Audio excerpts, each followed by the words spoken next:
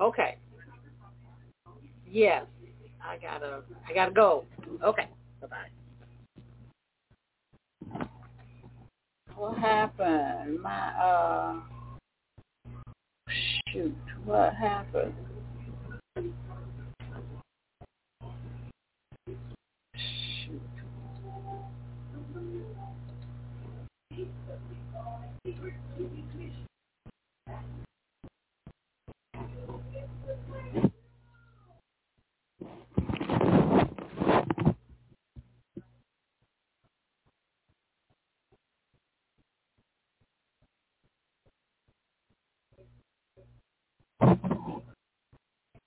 This broadcast of the PJC Media Network seeks to present wholesome, thought-provoking, and entertaining content.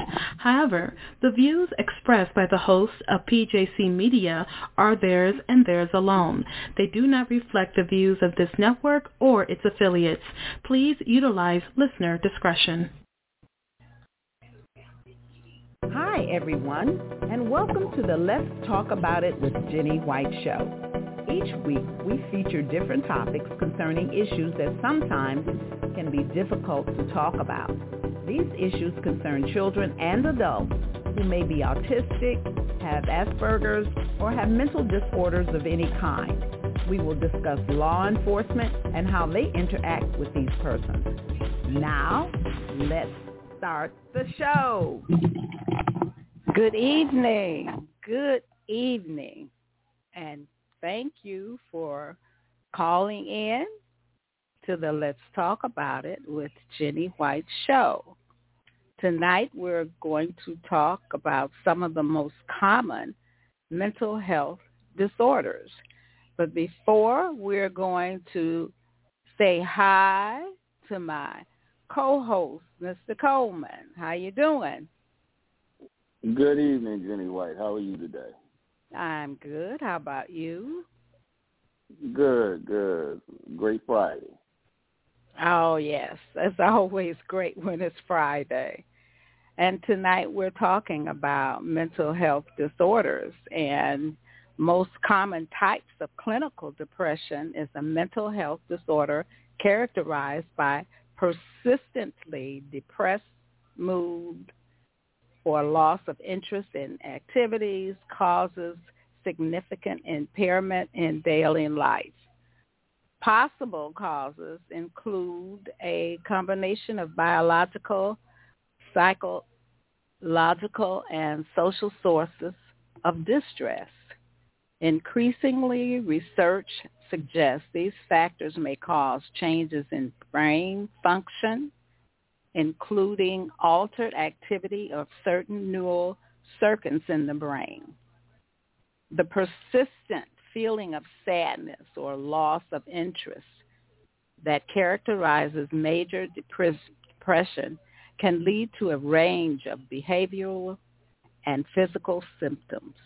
These may include changes in sleep, appetite, energy level, concentration, daily behavior, or self-esteem. Depression can also be associated with thoughts of suicide. So those are some of the things that mental health disorders have. And we have a guest that's with us. I think she is. Miss Aisha, if you're with us, can you press the 1 on your phone, please, and let us know if you're here. Okay, so you are here. So how you doing? Mm-hmm. I'm doing fine. How are you doing? And you guys? I'm okay. And So would you like to give us just a short thing about you? Just you. A short thing about me. Just a short biography. I mean, where do you live? Because I know you're not in Michigan.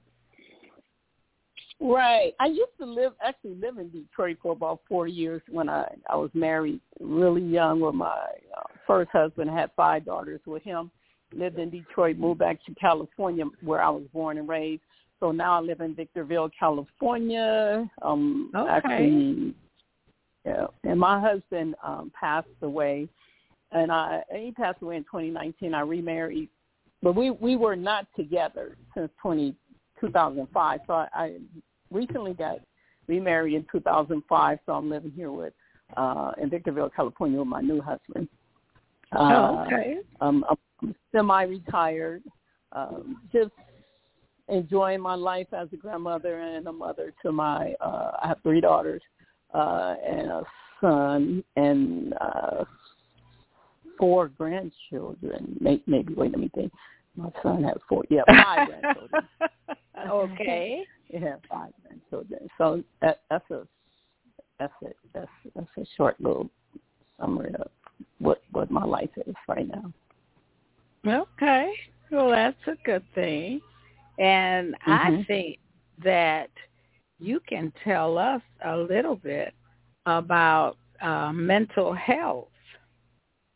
And will you share some of that with us, please? Yes. Like I mentioned earlier, I had 5 daughters. Now I have 3. I had 2 that suffered with mental health issues. I don't know what. I believe that when I divorced from father, it kind of triggered some of this behavior in one of them, the younger one, when she was like in the 8th grade. It triggered it and caused. She has some eating disorders, cutting. What else did she have? Because she refused to go see someone, so she wasn't diagnosed early on until she got like 16. She was about 13 at this age. So the eating and the cutting was not brought to my attention. I found out about that because someone came to my house and I actually went into my daughter's room and she didn't have any furniture in there, and I had a bed in there, all kind of stuff, and she had taken everything out of there, and all there was like towels and sheets on the floor, I guess, and it smelled awful. And her room was on the other side of mine. I was in a big old 5-bedroom house. I was working every day, and when I went in there, I was like, "What's going on? What's happening?" Nothing. I said, "Where's the bed? Where's all this stuff at? When did you get it out the room? How did you get all it?" But anyway, so I don't know. Can you say that she was sleeping on the floor? Yeah, she had to have been sleeping on the floor. I don't know how long, because I had just moved to the house and furnished the house with brand new furniture in everybody's room, and I don't know, So she was sleeping on the floor when I walked in there, and I was trying to talk to her like, "Hey, you need to get some help. Like, what's going on with you?" And she didn't want to talk. And she also had a best friend, and she wanted me to move the best friend into my house alone. It was a young lady that was in school with her, and the mother had to move because she didn't have a job. She couldn't afford to stay in her place. And I told her I wasn't moving people in my house. I didn't know. So the best friend moved away, too. So this kind of sent her in a down spiral as well. Yeah, so she was really struggling. And she kind of did, and everything was my fault, I'm sure, in her head, everything. And she chose not to communicate with me, but she was communicating with a daughter of mine. But I just didn't know what was happening, and she would refuse to go somewhere. Then I put her on independent studies because she didn't want to go to school anymore. So I was like, okay, independent studies, make it straight A's. Put her on independent studies. Kept talking to her when she got that was about 13, late 14. By the time she was 15, close to 16, she wanted to go to behavioral health, and I took her there, and they diagnosed her with like 5. I think bipolar, depression, bipolar depression. They didn't talk to me. They talked to her by herself, but she was telling me, "Oh, I was diagnosed with bipolar depression." I don't remember the other two. She did share with me back then, and I was just like, okay. Then I wanted to talk to the lady, and the lady was like, "Well, I think you just need to leave her alone." I'm like, no. The psychiatrist told me this, like, she got issues with you. You causing problems with her. I'm like, okay, this is one side of the story. And my daughter never went back again. And she didn't get put on. She got put on medication, but then she would quit taking it. She told me it made her very suicidal. And she ended up graduating high school, going on to college, But my daughter that she wasn't gonna live long. She told me that probably since she was 14. Like every time I would say, "So where you want to go to school?" That made no difference. I'm not gonna be here. Oh, like okay. I'll say, "What do you mean you're not gonna be? I'm not gonna be here, mommy. I'm not gonna be living." Like when she was with the bulimia, I was like, "Oh my God, look at your teeth. Look at your teeth." She said, "So what? I'm not going to live long. Why? Leave me alone." And I was like, why? Why don't you want to live, mommy? The world, mommy. Who would want to live in this world? Why, mommy? Why would you bring us here? Look at that. I mean, they made it seem like it was my fault. I had them and brought them to this world. I don't know if they were just because the other daughter did the same thing. Why would you have kids knowing how this world is? Why would you bring us here? We don't want to be here. And I was like, okay. And I would just try to engage them and interact with them on different levels. Okay, so you're here now. What do you plan on doing? Okay, I plan on going to school, getting educated. And I was really scared for the one that kept telling me she wasn't going to be here. I just remember praying to God that don't let her – I didn't want her to go to school out of state since she kept saying she was going to kill herself. I just did not want her – I didn't want to – I wanted to be able to find her if something happened to her. Oh, she told you that? Well, she told me this all the time, her whole life. I'm not going to be here. I'm not going to live long. I'm not going to live long. I'm not going to get old. She told me this all the time. And if something would happen in her life, she would threaten to kill herself. I would tell people stuff. If you go back and say this, I'm going to kill myself. And I told her, I'm not going to, you're not going to hold this hostage over me. You're not going to do that with me. It's just not going to happen. But, she told me all the time she was going to kill herself. Now, my second daughter, I never knew. My second daughter, they blamed her when my first daughter committed. Now, my first daughter that committed suicide, her death certificate says accidental overdose. She created a concoction. She must have went on the internet and put something together. They couldn't even figure out what was in her system. My daughter, that's a little, like a few years older than her, she had a full ride PhD program in Berkeley. She was getting her PhD. And she found out her baby sister died, and they called her up and said, why? Well, they saw on the computer that she was communicating with her baby sister back and forth. And she was telling her, I want to die. Ooh, I'm going to kill myself. Ooh. And my daughter was telling her, don't do it. And she was like, no, I'm going to do it. Then she said, oh, my God, Daddy's here. Daddy's at the house, and Mommy's letting him stay here. I would let their father became homeless because he suffered from depression. So I would let him come and sleep in the living room with one of my other daughters. And so she was like, well, I can't kill myself now because Daddy's here. And, we don't know this conversation is going on. And so the father came here, found out he had stage 4 prostate cancer. He's in the hospital. He's dying. They're giving him 6 months to live. And I come back and I tell my daughter, wow, your father's really sick. And she just broke down and started crying. And I said, wow, they don't think he's going to live that long. And because he refused treatment. And I remember we were taking turns going to see this man at the hospital, and she was taking turns with us. All of us were, not the other daughter that was in Berkeley, because she was in Berkeley. We were all in Victorville, and she switched nights with me, and that's the night she decided to take her life. And the daughter in Berkeley, they kind of blamed her for it. They got a code to the emails. Her sisters called her up. Why you didn't tell us? We could have helped her. If you'd have told us, we would have helped her. But no, you kept this to yourself.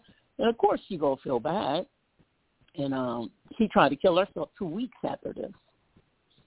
And wow. She came home. And I didn't know. I didn't know she tried to kill herself. She told me like 6 months, maybe 5 months later, Mommy, you know I tried to kill myself, right? I said, no, because nobody told me. I said, no.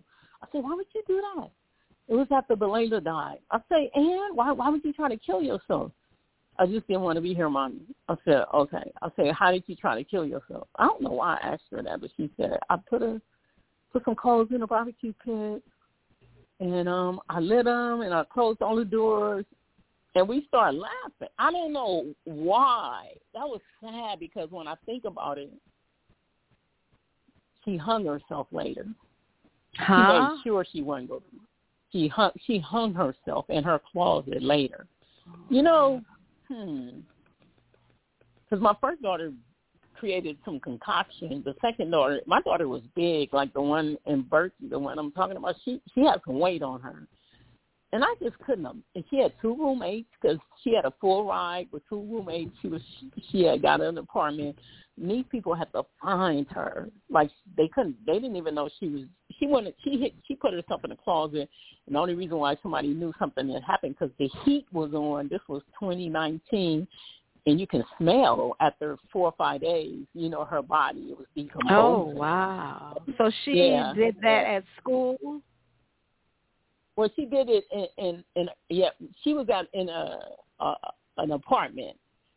Oh, but she okay. was going to school. She had 3. It was 3 of them in an apartment, 2 roommates and her. Oh, okay. A 3-bedroom apartment, and I just said, wow, you know something is wrong with people really, because they had put her. My daughter, this one I'm talking about, that was in Berkeley. She was seeing a psychiatrist 3 hours a day for 6 months straight. This is how something was going on with her. She was on outpatient therapy. She was going every single day. The school was paying for it. Well, of course, they got the mental health programs. So she told me, and then they was trying all these medications. She came home and she couldn't even function one time. I remember she was losing stuff. We'd go to the store. She couldn't remember where she put the bag in. I thought something was wrong with her. I was like, why are you so uncoordinated? What's going on? Mommy, they're trying different medications. But the problem with both of my children, they could never sleep. Never. At night, they would be up all night. They couldn't, but their father was like that too. He always worked graveyard because he couldn't sleep either. All my daughters, well, except for one of them, 2 of them, but being up all night, and they would, I can't sleep, Mommy. You got something all night. Never could go to sleep, and we'll be in school trying to study, be up all night, be tired the next day. But they could never go to sleep, and especially the last one, Tajma, the one that was in Berkeley. She was like, of course they wouldn't give her any medication either because they thought she would overdose with it. So, I mean, they would give her psychotic medication, which, give you psychotic thoughts if you're suicidal. So they gave her that kind of stuff, but they wouldn't give her anything to let her sleep, and, but I never had a heads up with Taj. Never had a head up with her. Never thought that she would do that. Nobody could have ever thought. I mean, I wouldn't have never thought, even though, except for when she came and told me, I tried to do this after Belayla died. I was like, okay. Now, Belayla, I knew that was going to happen. I knew it. Because she told me all the time. I thought maybe she would come into something that would take those thoughts away. Because I told her, I said, when I was younger, I was shy. I was withdrawn. I didn't want to be around people because everything she would describe, I told her, I want to do that kind of thing. Because she was extremely shy. All of my children were. I was the same one. I was the same way. Didn't want to engage people. I was like that. So I just thought it was something they would come out of. Like, oh, she'll come out of it. Mommy, I wanted to get her driver's lessons. Oh, Mommy, if I get in the car, I feel like I'm going to just turn it towards somebody and run into them. I just looked at her like, no, you're not. That's just a thought, okay? You can get that out of your head. You know, y'all don't even realize that it's just something deeper going on here. You don't realize that when you have because the conversation is not complex. It's just so normal. Oh, Mommy, if I get in the car, I'm going to just turn it towards somebody. I'm like, no, you're not going to do that. Even if you think that, you just tell yourself you're not going to do that, okay? Because you can't. No, Mommy, you just don't know. You don't know. This is my thinking. You know, and the last day I was with her, she told me she couldn't ride she was going to Victor Valley Community College, and she said she was she worked in a learning center where people needed help as a tutor. You know, if you needed help, she would come help you write papers, do all kind of stuff. So she had taken a test that day. I remember I picked her up. She was so distraught. But she had taken something already, but she was so distraught. She said, oh, my God. Because they had to make A's. They could not make B's. They had to, her and my other daughter, they had to make A's if they would take the class over and over. So she said, I took a test. They're going to think I'm so stupid, Mommy. I don't think I did good. Everybody, the teacher, when he reads that, he's going to think I'm stupid. I could have did better. I say, okay, you just take it again, okay? No, you don't understand. When he sees that, he's going to think, she is so stupid. I say, he ain't going to think that. He got 30 kids in the classroom, plus other, and nobody's focusing on just you. He's not going to think that. And, you know, no matter what I say, I guess it wasn't going to work. And I remember she came in the house and ran to the bathroom, and she was throwing up. And I said, what's wrong with you? And she said, why are you throwing up? Oh, I just kind of don't feel good. And in my back of my head, believe me, I just didn't push it. Because even that night when she wanted me to take her place to go see her daddy, when I kept thinking something was up. When I got to the hospital, he said he hadn't heard from her all day. I said, oh, my God. I said, and you always hear from her, huh? He said, yeah. I said, she up to something. I don't know what. I said, oh, my God. I said, when I got to go straight home and go check on her. That's all I kept saying because we tried calling her. She didn't answer. And so when instead of me going straight home, I went to check on the rollaway bed first for him because he was getting out the hospital. So I went straight to this place right down the street from me, ordered a bed, ran home. I had a key to her room because when I knocked on her door, I knew she was dead immediately because they always, no matter what, say, even in a sleep state, they wake her easy. And I said, she's dead. She's dead. I kept telling myself that, and I found the key, and I opened the door, and I kept calling her name before I walked in the room, and I saw her laying there, but she never responded. And I was like, oh, wow. And I called her about 5 times, and I kind of tiptoed over to where she was, and I looked at her, and I seen her lips were blue, and I ran out the room, and my daughter was in the living room, and I said, I think I ran around the table. I remember exactly, and I screamed and hollered, Layla's dead. And I kept hitting Aaliyah as I ran around the table. I kept hitting my daughter, Layla's dead. And she said, and I said, wake up. She said, what's wrong? I said, Layla's dead. She said, how you know she dead? I said, she dead. I know she dead. And she said, I said, call 911, tell them she's dead, tell them to get somebody here. But she called them and said, I think she's dead. So they came here under the presumption that we thought she was dead. So the police ran in here. He went to pull her up, but she was a little stiff. She was still warm to touch, but when he pulled her, he went down. So she, rigor mortis was starting to set in because he looked at me. His eyes was really big. He said, "She's not alive." I said, "I know she's not alive." I say I knew that when I walked in the room. And so, my house was flooded with people, like, asking me the same damn thing over and over. What happened? When they ask me like 4 sets of cops, or they just keep asking you the same thing. I guess they trying to make sure it ain't no foul play, but you got to constantly tell them what happened in the midst of your grief, or So, but like I said, but Layla was. I don't know. They still had to do an autopsy, and we're Muslims, so they had to do an autopsy on her, and we don't believe in them. They didn't do a full autopsy.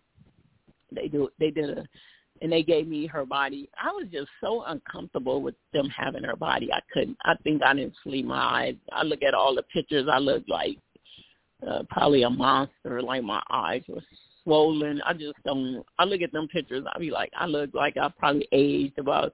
It's like I couldn't rest until I got her body back. I wanted to put it in the ground. I don't know what was going through my head, but I just wanted to get my daughter's body and put her to rest. Just, Was that one of the older ones? Was that the older one? Mm-mm. This was my youngest daughter. She was 24. Yeah, she was the baby of the family. Wow. So this kind of hit everybody really hard. I'm sure. Everybody, like, even her father, he was in the hospital. So he had, like I say, he had stage 4 prostate cancer that had spread it. It was spreading to his brain. His neck was actually fractured, so it was breaking, and they was putting one of those steel racks around his neck. And when my son went to the hospital to tell him, he fell out the bed. Oh, that's why they had to put the thing on his neck, because he caused further damage. It was just so bad, because we were thinking, everybody I called, they kept thinking he was dead, because I had already told everybody, but like his father, stage 4, he got 6 months to live. So when I would call people, I was crying, and they was like, "Oh, is he dead?" I was like, "No, it's hard." I was just hard. Like, no, it's not him. It's her. Like, Belay was dead. It was just unexpected. Like, everybody was like, "Wow," because everybody, I swear, that answer said, "He dead already?" Like, no, like.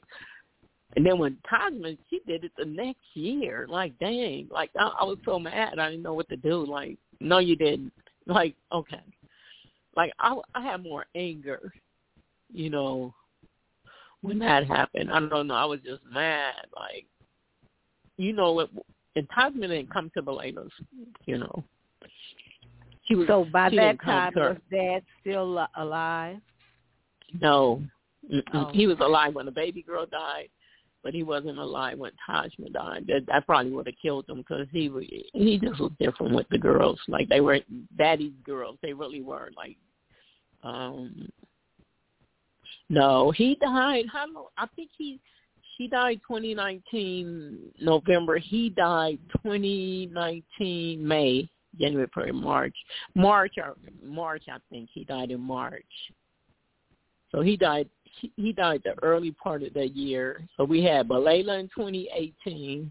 Then we got the daddy in 2019 and Tajma in 2019. So it was just a lot going on for us. So and my daughters. How the other daughters? How what? How do the other daughters act? They're fine now. They were going through, first of all,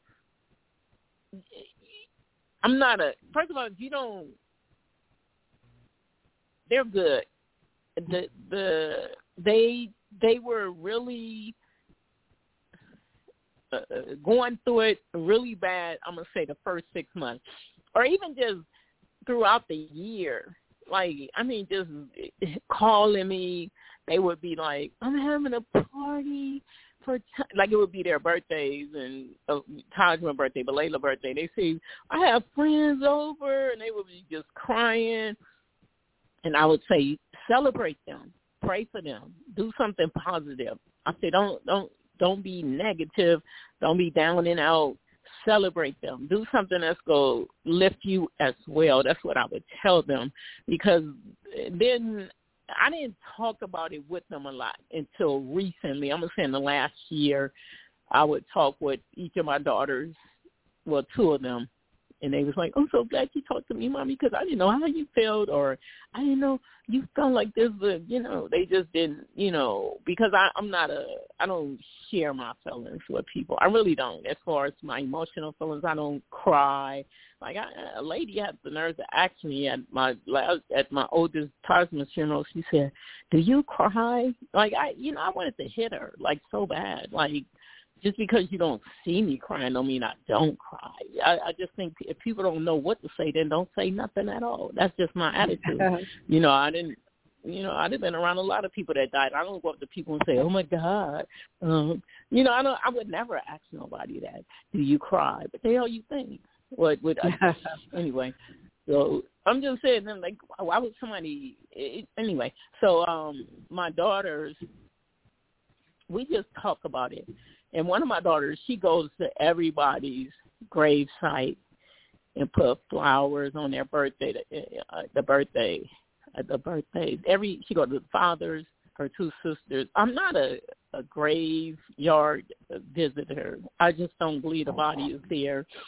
I just don't. I don't feel anything when I'm at a graveyard. I pray. I believe I just believe in spirits that they're here. They're with me. That's just my belief. And going to the graveyard is, even I done been up to, like, I'm going to say at least 8 funerals where my kids are buried. And sometimes I get in the car and forget. I just do. I go because I'm not attached to where they are, And then sometimes I go, let me go pray for them. But at home, it's constant thinking, constant talking to them. I'm just more connected to them that kind of way. Okay. Well, we have a person that would like to make a comment or ask a question. So, Hi, how are you? And how are you this evening, Jenny White? I'm fine. And I am. I'm not going to say I'm enjoying the guest, but she's very interesting in what you have to say. I was thinking of something. Some things you said some of your children, they were very shy. And it seemed like they just had to be on top, and all of this. To me, it comes out like that's a system of pride, a pride that, you can have pride in yourself, but then even when you can have a certain pride in yourself, that even when you fail something, you can still celebrate yourself and feel good about yourself. Their pride, the pride that I hear and the shyness that you say they had, reminds me of a friend that my sister had. It's a pride that you want to destroy yourself, like you're not good enough to live if you don't have this certain standard in your life, and that's certain control. Pride comes into to the point where you have to be in control and stand out among the rest. And even in a time of failure, you're not able to laugh at yourself or enjoy yourself. Am I getting across to you? What do you think about what I'm saying? Yeah. We had a friend, a very close friend. He was an attorney. He was a very good attorney, and he had a person. How can I say? Well, he was a friend of my sister. He was an attorney, and he had an alternate life also. But he was very proud, about himself, to the point where when you talked about how, if I'm not mistaken, how your daughter hung herself, what he did was he did the same thing on the door. He was that's the way he killed himself. But a lot of people have said because of the way he carried himself, his pride, his interest in himself was of such that they said they're surprised he lived that long. And but he was a very good attorney, yeah. And because he was friends with my sister and the friends of the family, And like I said, he was a very good attorney. He was like you. My sister described him as he is an attorney's attorney. In other words, he can advise an attorney as to how to fight cases and things of that nature.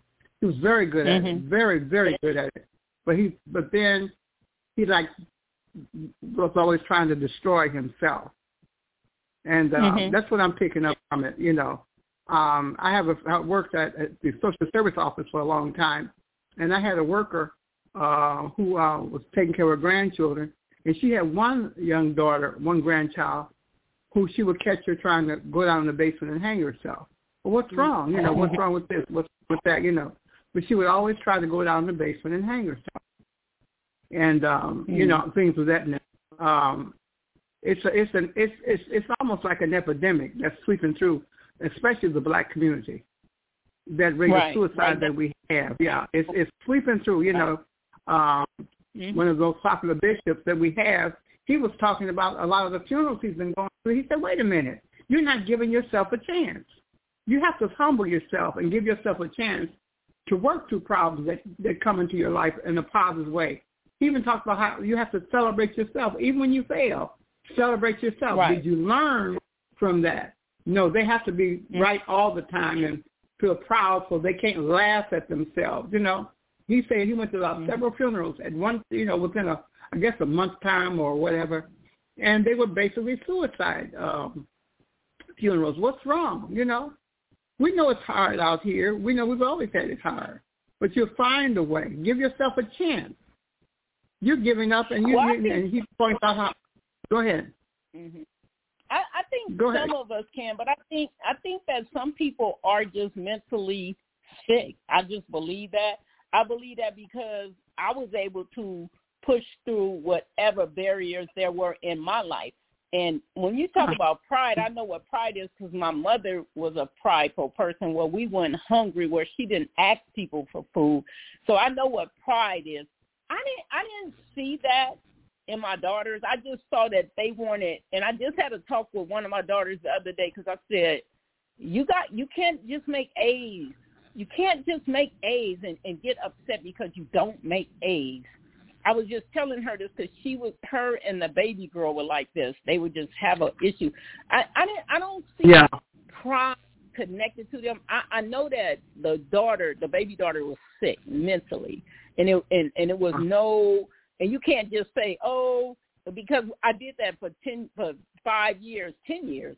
Oh, girl, get over this, do this. I did that. That don't work with them. Medication did work. It did change the thought pattern, but they became suicidal with it. And my therapist told me that if you're mentally ill and you take psychotic medication, you can commit suicide. But if you're not mentally ill and you take psychotic medication and it's telling you to kill yourself, 9 times out of 10, you're strong enough not to do it. But the weaker people sometimes, people that got issues, sometimes they are not. And like you said, people came over my house after that that were friends. Mm-hmm. I remember this little boy came over. He had to be about 22, and he saw my daughter, the baby daughter. He said, I would never do that. He had some mental health issues. He was put out the house. He was put out of his house because of religious reasons. They wanted him to woo. Then he moved in with his girlfriend. Then they put him out because he bought a dog there. He came over here and saw my my daughter, and he said, she did that? Because we didn't really know what had happened, if she killed herself or not. But he said, I would never do that. Went home, 2 weeks later, stood on the porch and hung himself. What? But he was on medication. He was put out the house. He was going back and forth with his parents. Yes, because I just was my daughter called me crying. She said, "Mommy, you ain't gonna believe this." I said, "What? You remember?" I said, "Yeah." She said, "Mommy, he went on the front porch and hung himself." And he did that at the house where they didn't want him at anymore. But he told them in front of what had happened to my daughter. He said, I would never bring this pain to nobody. I was just done. I was like, I'm done. I'm not the one to be helping nobody. I don't know, because some people, I don't know, they need some when you say real help, like my daughter, like I say, the other daughter, she was going to therapy 3 hours a day for 6 months straight. They need to do follow-up. You don't just let people go when you know they got serious mental health issues. Follow up on them. See how they doing 6 months from now. See how they doing. Have somebody, put that money into some other use instead of giving it to all these therapists. Have some follow-up call to see if they are right. Are you all right? Mm-hmm. Tell me, we just dealt with you. Are you all right?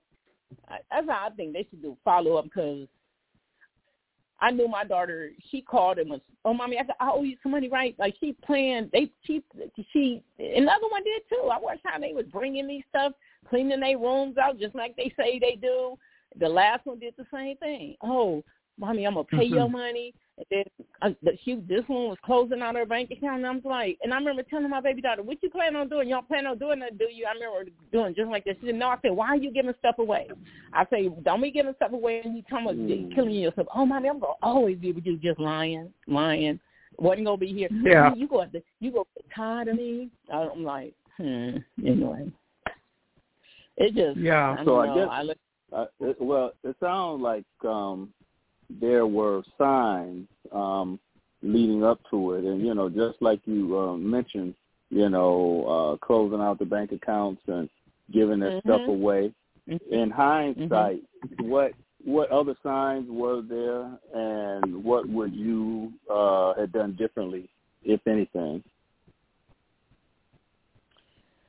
I don't know, because like I say, the youngest one always said she was going to do it. And when she decided to do it, I saw the signs. And I asked her. I said, you don't plan on doing that, do you know? Are you sure? I remember going through this with her. I said, oh, no, Mommy, I'm just getting ready to buy me some new stuff. I say, and then she came and hugged me and grabbed me real tight. And she said, I'm not going nowhere, Mommy. You got to get rid of me. Watch. I said, but you told me you was going to school. You're not going to be here forever. She said, I'm going to be with you forever. I said, no, you're not. That was strange. And I was like, and I would just watch her. And like I told you, that was when the father came back and he was in the hospital, so she just was finding her way out. What I would do differently, honestly, at the very end, when I saw her switch them dates with me, when I saw her, oh, you go tonight, you take my night, because she didn't plan on having a night. You take my night. I think, because I kind of in the back of my mind felt something. I think I would have just probably came home from the hospital that night. Because I thought about it the whole time I was there. I would have just left the hospital, came home, because she did it like 2 or 3 that morning. So I think she probably would have been brain damaged from the concoction, but still I would have stopped it. I think that's the only thing I could have done, because everything else was so thought out. Oh, no, no, I said, why are you closing out Tajma's bank account? Because she's moving her bank account out here to California. I mean, they just had excuses why they were doing stuff.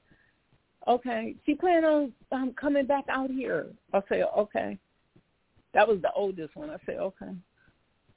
Okay, because oldest,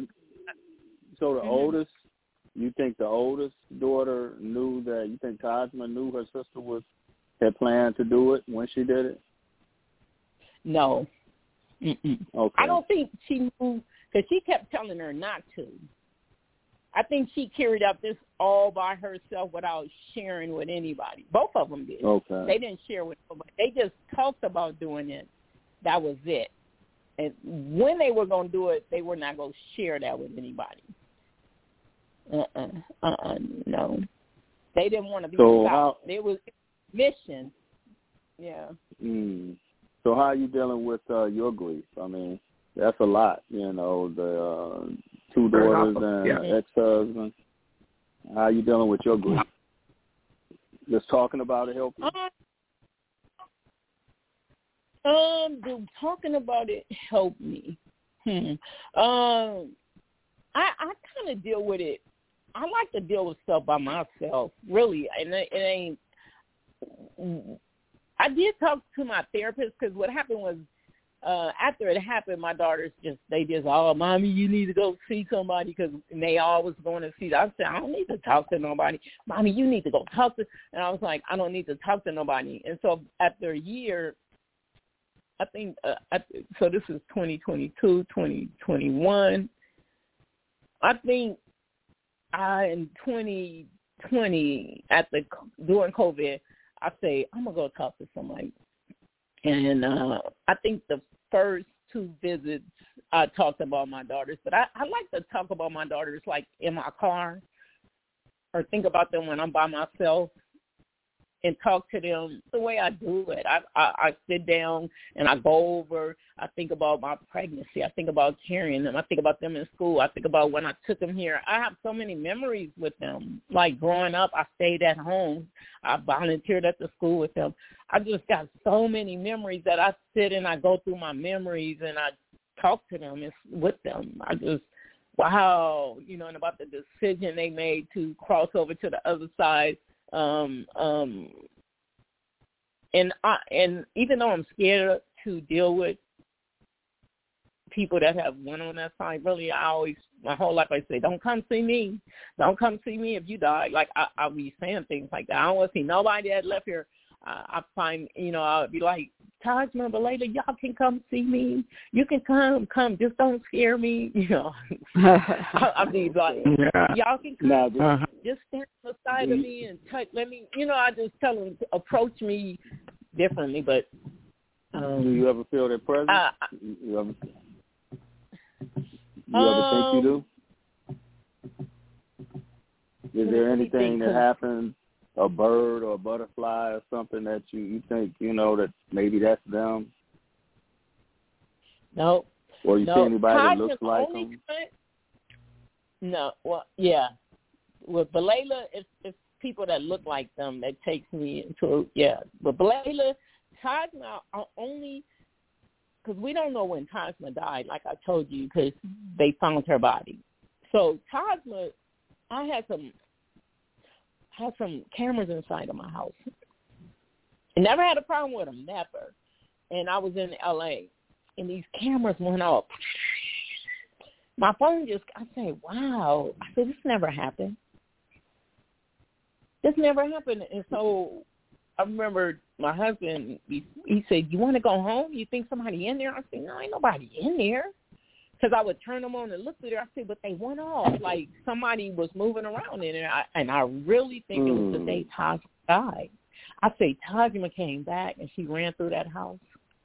She ran through that house because I just really believe that she came through the house. But I also think that they don't know how to, I don't know if I'm open for a visit.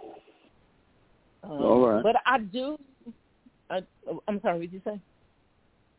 No, I just agree with you. I mean, I understand, not necessarily being prepared for that, or not knowing how it would affect you. Now, let me ask you this: did you ever get mad at God or Allah? No. For never. I did. You were going through? Never. I did that with my brother. Okay. I had a brother that died at the age of 24. I was 20. We was right behind each other. I was 25. And I remember he died. And was he ill?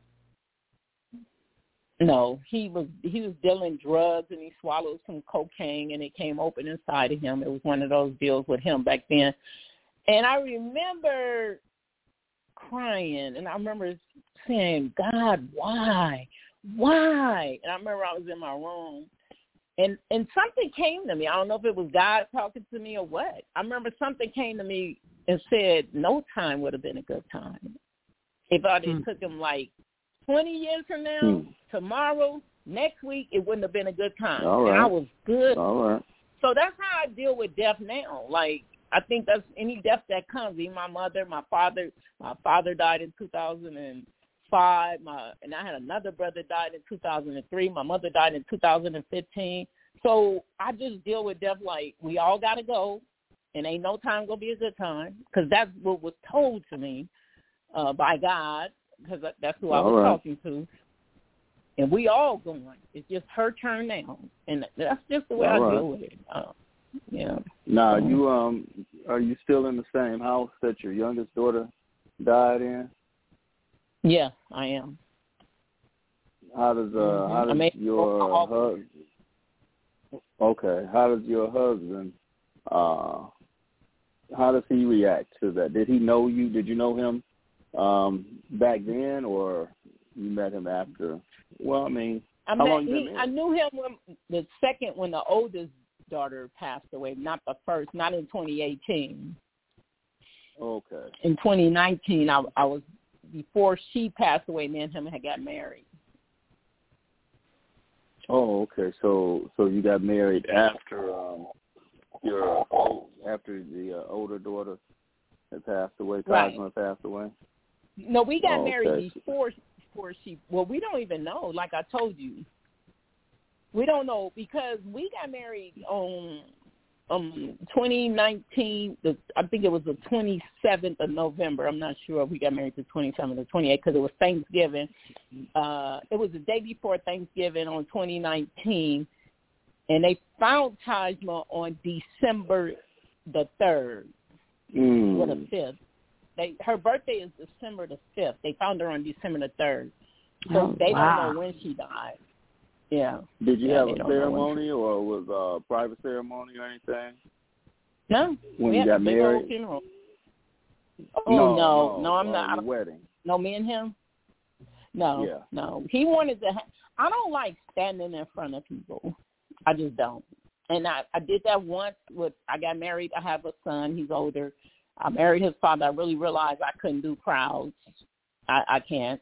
I'm laughing. I'm on the floor. So when I married my second husband, I invited my mother, my sister, and a friend. My father was even mad at me. I said, I just don't want to be standing in front of everybody. So this guy, when I married him, we went down to the Justice of the Peace. We were supposed to have a ceremony later, but I don't like doing it. I mean, I didn't want to do it. No, we didn't know.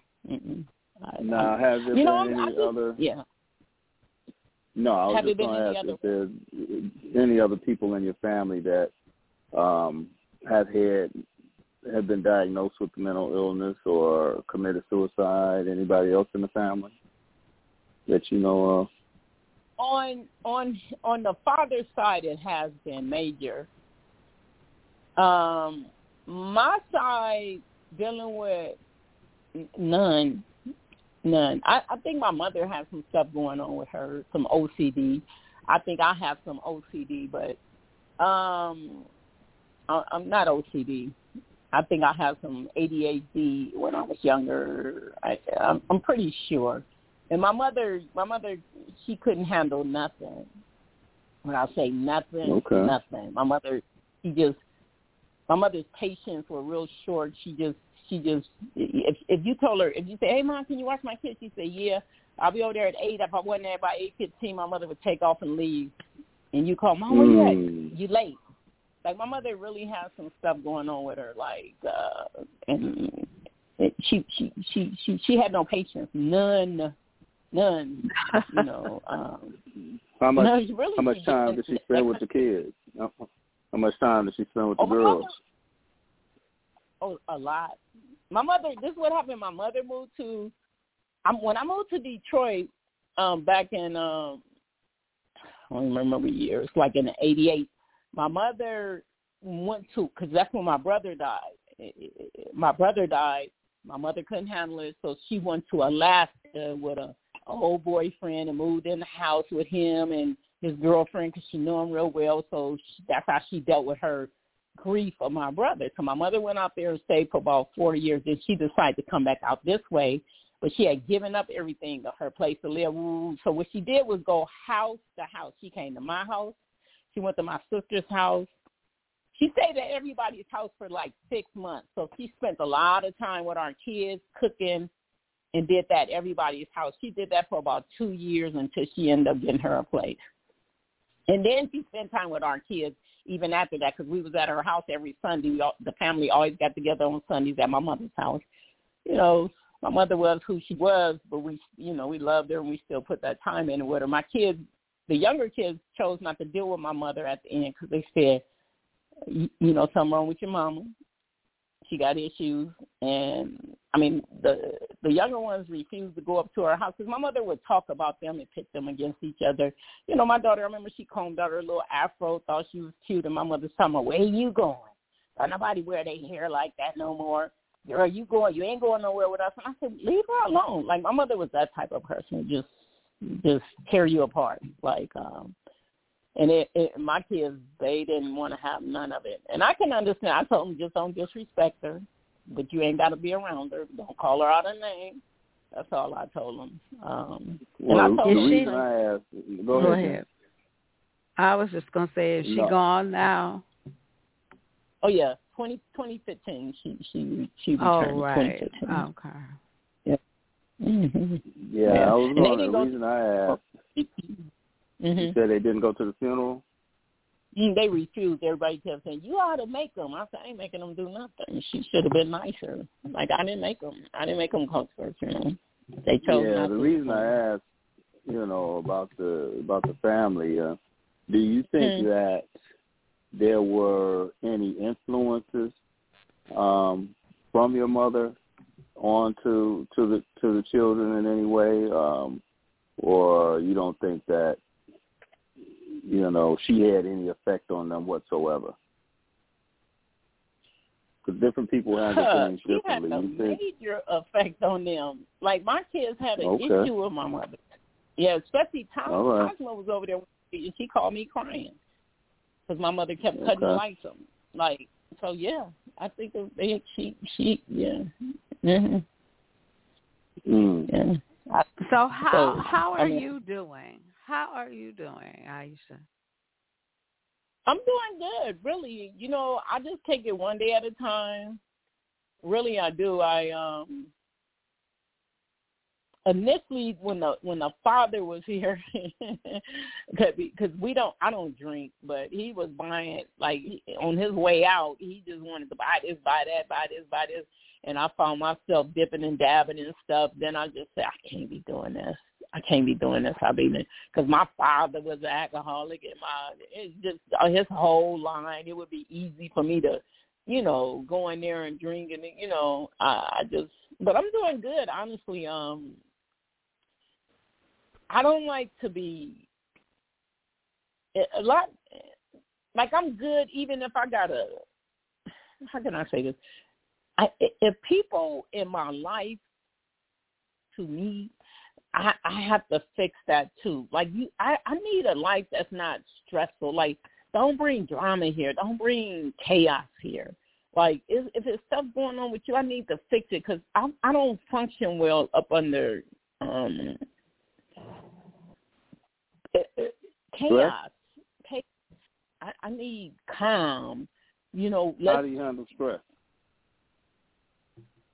Well, initially, I would say, I'm sorry, what did you say? No, I was just saying work-related, relationship-related, or just stress in general, because life is stressful. Okay. At times. I used to work out. That's how I handle stress my whole life. Every morning. Okay. Yeah, I had to have exercise in my life, or I had to. So that's how I've always maintained stress. All right. So that's how I've always maintained it. Then, you know, got away from the religion, meet people, you know, then kind of dibble and dabbled in alcohol. Then I kind of see that I was grabbing at it, and I think, no, this ain't who I am. Plus, you know, this ain't what I want to do. So I kind of have to let that go back to what I was comfortable with. And that kind of, you know, because, you know, having my two daughters, I could have had bottles all around here. Oh, yeah. I mean, that was another question I was, you know, going to ask you. If you know, started drinking, smoking, you know, or anything behind all that. And I don't think anybody could have blamed you if you did.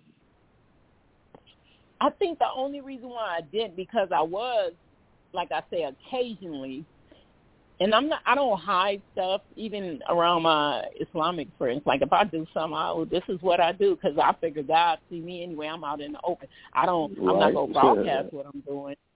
I'm not going to say, hey, y'all, this is what I'm doing. But if somebody say, I think I would occasionally do different things. And I knew I had to get a hold of that because it was becoming a habit, Okay. It was becoming something that I wanted to do. Like if I woke up, let me do this. Let me just take this shot. No, I can't do that. And, plus I want to live. I want to be healthy. I want my organs to work. All right. That's my number one thing. I'm not, even, and I think about that and I think about my daughter who always say, I don't want to be here. And I'm constantly saying, I want to be here. So you got to do things to be here if you want to be here. Yeah, that's true. You want to be here and be functional and healthy, Right. Yeah, that's true. So, what would you advise? Well, let me start here first. If there are any, listeners that would like to ask a question or share a story, press the one on your phone and we'll bring you in. And I, definitely want to tell you thank you for sharing, the most intimate part of your life with us, tonight. I don't know if it gets easier to tell your story, because it's, that's some pressure right there. It's, I don't know that a lot of people would be able to handle that, because the parents shouldn't have to bury a child, let alone two. Yeah, that's true. That's true. And so, you know what? I was this parent before that. You know how people always say, if something happened, I would take. You can take my life. Like you hear people say that. You could take my life, leave my, like I was never that parent. Right. I was like, I like living. Oh, don't take my life. I remember thinking that. Like, ooh, I'm not jumping in front of no car, but I would jump in front of the car. But then when my daughter died, I say, wow, that was just a thought in my head. Because I didn't speak it. I never said I would do this for my child. But I really realized when that happened, I would have done that. I would have done anything. All right.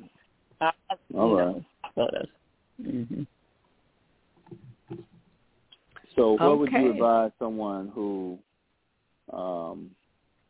has thoughts of suicide? What would do you have any advice to them? Or not really? Not that you're an expert, but if there was someone that just, because mental illness is real, and some people are chemically imbalanced, and sometimes the medications can do it, and sometimes, it's just a chemical imbalance inside of people, but would you advise, you have any words that you would say to someone who was contemplating suicide? This is what I would say. I have some words. I would say that I would tell people that people really, really, really love them. And they love them more than they want to kill themselves. That somebody loves you more than that, and they really love to kill themselves. Like somebody love you more than that. And I would think, I would pray that people would think about talking to that person. Talk to your mom, your dad, your cousin, your sister, your brother, your husband, somebody that loves you because they love you more than you love what you want to do to yourself. That would be all, because it's just people love that's powerful. Take their life. Yeah, they leave people behind. They leave the family behind. Now, what signs would you? What are some signs that people should look out for if there's someone that they love that may be contemplating it, that they don't know what to look for? And you named a couple, that your daughters were doing. But what are some signs people should be aware of? I think people that want to take their life, they wear masks.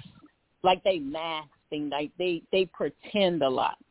you know, because they don't want you to know what they're up to. So pay attention, pay close attention to their behavior and their attitudes changing and them, you know, just pay attention. Like, because you go see it right there, whether you are not able to stop it or not, you go see that that change is happening with them in front of you. Like I was saying, the typical thing that everybody talks about is them giving away stuff, because they all do that for some reason. Right. That's what I was going to say. Finalize.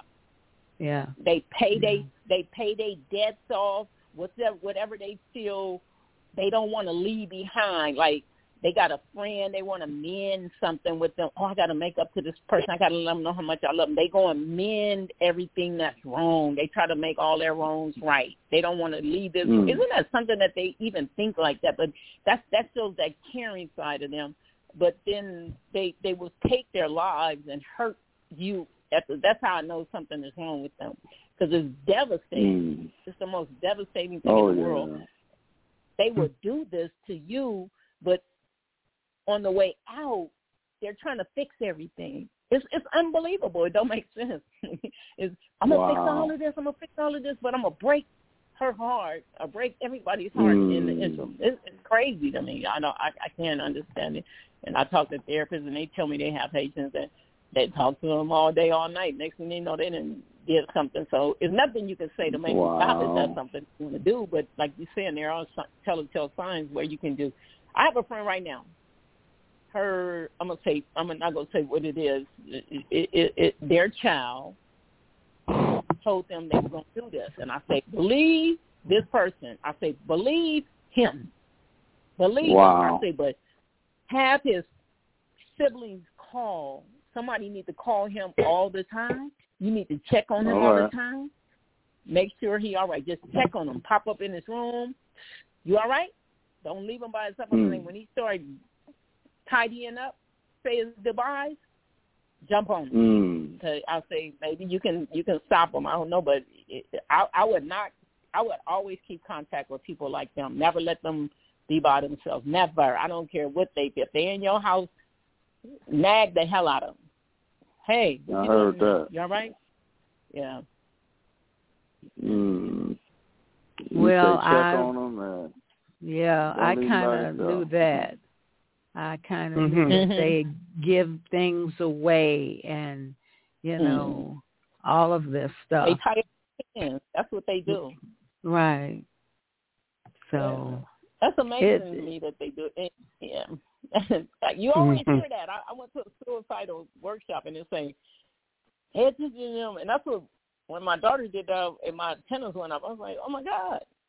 That it's automatic. It's automatic. You know, they tie up loose ends. They want to clean house before they leave. Oh, let me get this here. Let me get this. Let me get everything out before I leave. They all do that. That's because their mind is made up. That's right. You're right about that. You're right about that. You're right about that. That's the only way they can do it, is if their mind is made up. Other than that, they just thought about it spur of the moment. They hit, you know, I saw on TV, I live in Victorville, some young boy hung himself. They kept saying the police did it out here. Oh, my brother wouldn't kill himself. I don't care what they say. They got a video from the building across the street showing the young boy, he's homeless, walk up to the tree, tie himself in there, and the tree started shaking. He killed himself. But his family said, he would never do that. Okay. He homeless. He got to be suffering from some type of mental health issues. So anyway, but they thought the police did it. But if they wouldn't have had the video, I don't know what would have happened. But people do it. Yeah. And he didn't have no loose ends. He was fighting with his girlfriend, they claim, around the corner somewhere, but he was homeless. He was fighting with her, walked around, tied himself up in the tree and hung himself. It was deep. I was like, they showed it on TV because you couldn't see him, but you could see the tree moving, you know, from the shaking. But it was, Well, I'm surprised he didn't take her with him. I think he was trying to prove a point to her. Like, okay. Okay. Look, I'll be back. I'll be back. And Yeah, something. Wow. But something was going on with him if he did something like that. Who would do that? Oh, I'm going to show her. I'm going to kill myself. No, I'm not. Right. Like, you're not killing yourself to prove a point. Right. So. Well, Aisha, I really have enjoyed you and, learned something too, because you've gone through it, and it's something. It's really something. And I think that you're doing well. Now, when did this happen? Was it recently? It was. One was in 2018, one was 2019. Oh, okay. So you've had some time. Right. Okay. Mhm. Well, it's something. It's a big thing. Oh yeah, it really, especially when it happened back to back. I was so mad. I almost didn't have a funeral. This is how mad I was. I said, I'm not gonna have no funeral. I'm not gonna call people up all over again. I gotta. Oh my God, it wasn't about her suicide. It was like, I'm doing this again. Oh my God, I gotta. Hey, go back over here. Like, the first thing I did was went on. I put on Facebook that Tajma returned to Allah, and everybody thought it was Balayla. They was like, people say, you have another daughter? That ain't the same daughter? No, another one. Like, and that was, another one? When did this happen? So and then by her body decomposing, the place had called me and said, oh, you need to bury her now. We need to take her to a grave and bury her because her body is decomposing. And we just had people come up there without the body. I said, no, I'm not doing that. Y'all in the body. Y'all in the business of bodies. Y'all need to figure out how to get her body smell right. But I'm not getting ready to have y'all go put my daughter in the grave without just me and my sister, then bring people up there later. I'm not doing that. And who suggested that? They brought her body. I didn't smell nothing. So, they got camphor. You can find ways to get rid of that smell. The cemetery, the morgue don't stink. Okay. Anyway, they find ways. Put them in a bag, do something. But when I was told that, I was so mad I didn't know what to do. So I was going through all of that. And plus I was mad because Tajma did this. Like, I wasn't like what I was with Balayla, grief-stricken. I was mad as heck. Like, no, she didn't. She know I just went through this. So I had to get past that. Like, oh, man, like, I should just have something, just the family. Then when they call me with that, no, I'm not doing that. So that was just a thought, like, I just wanted to, I don't know, I was just mad that, how'd she go do this? But then I know that they got some with them. Like, okay, then she want to be where she want to be. That's how I deal with it, honestly. Like, okay, let her go where she want to go and let her see how that is. I was really Did you have like the casket open? Oh, no. Okay. Muslims, we shroud. You shroud the bodies. Oh, you shroud the bodies, and then, Oh, okay. They were not. So, I remember my other daughter was like, don't have no Islamic funeral. They wasn't Muslim. I said, okay, I'm not having an Islamic funeral. I told all my friends, my kids are not Muslim. None of my kids practice the religion. But I'm still going to wash and shroud her and put her in the ground. So that's what I did out here. And that stuff is expensive. I did have life insurance policies because I bought them when they were younger. Because this stuff costs you paying $13,000, $14,000 to put people out here, in the ground. So repast. It just becomes expensive, and I'm like, and then you got to go. It was just a lot of stuff. I'm the only person going to sign paperwork. I'm the only person making arrangements. I'm doing all this by myself, getting up, driving on.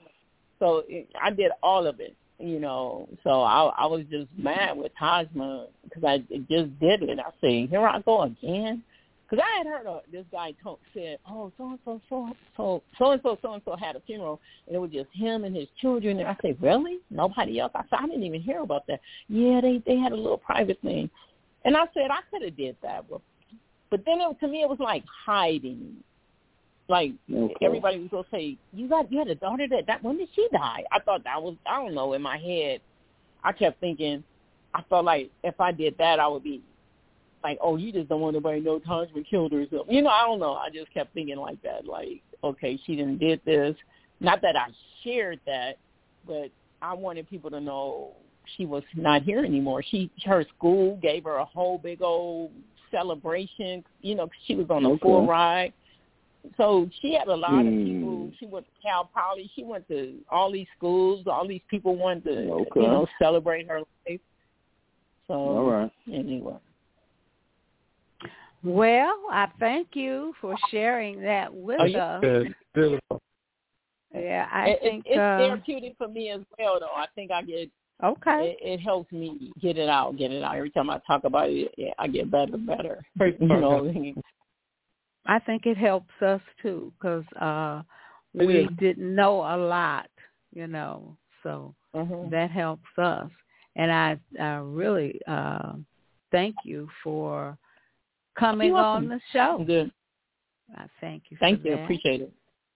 Thank you for inviting me. Yes, I have to thank my friend Charmaine. Don't feel bad. She's listening.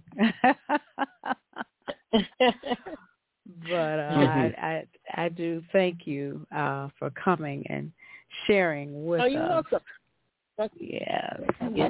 So any other time that you want to come on, you're more than welcome. You're more than welcome. Okay. And is there something that you would like to go out with, or are you good? No, I'm good. I think I just said it all. Okay. Thanks very much. Miss Lucy, what do you have to say? Well, I'm thankful that she did share with us, because I'm going through something with one of my children, and trying to deal with that somewhat of that same issue.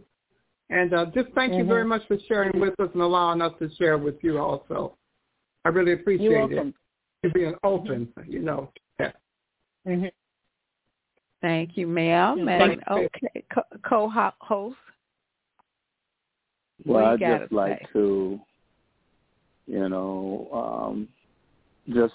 say a brief prayer and, ask God to lift the spirit of death, and mental illness on, us and the surrounding community and everyone that has that spirit, where they want to do that. And, definitely praying for you, Miss Aisha, and for your strength.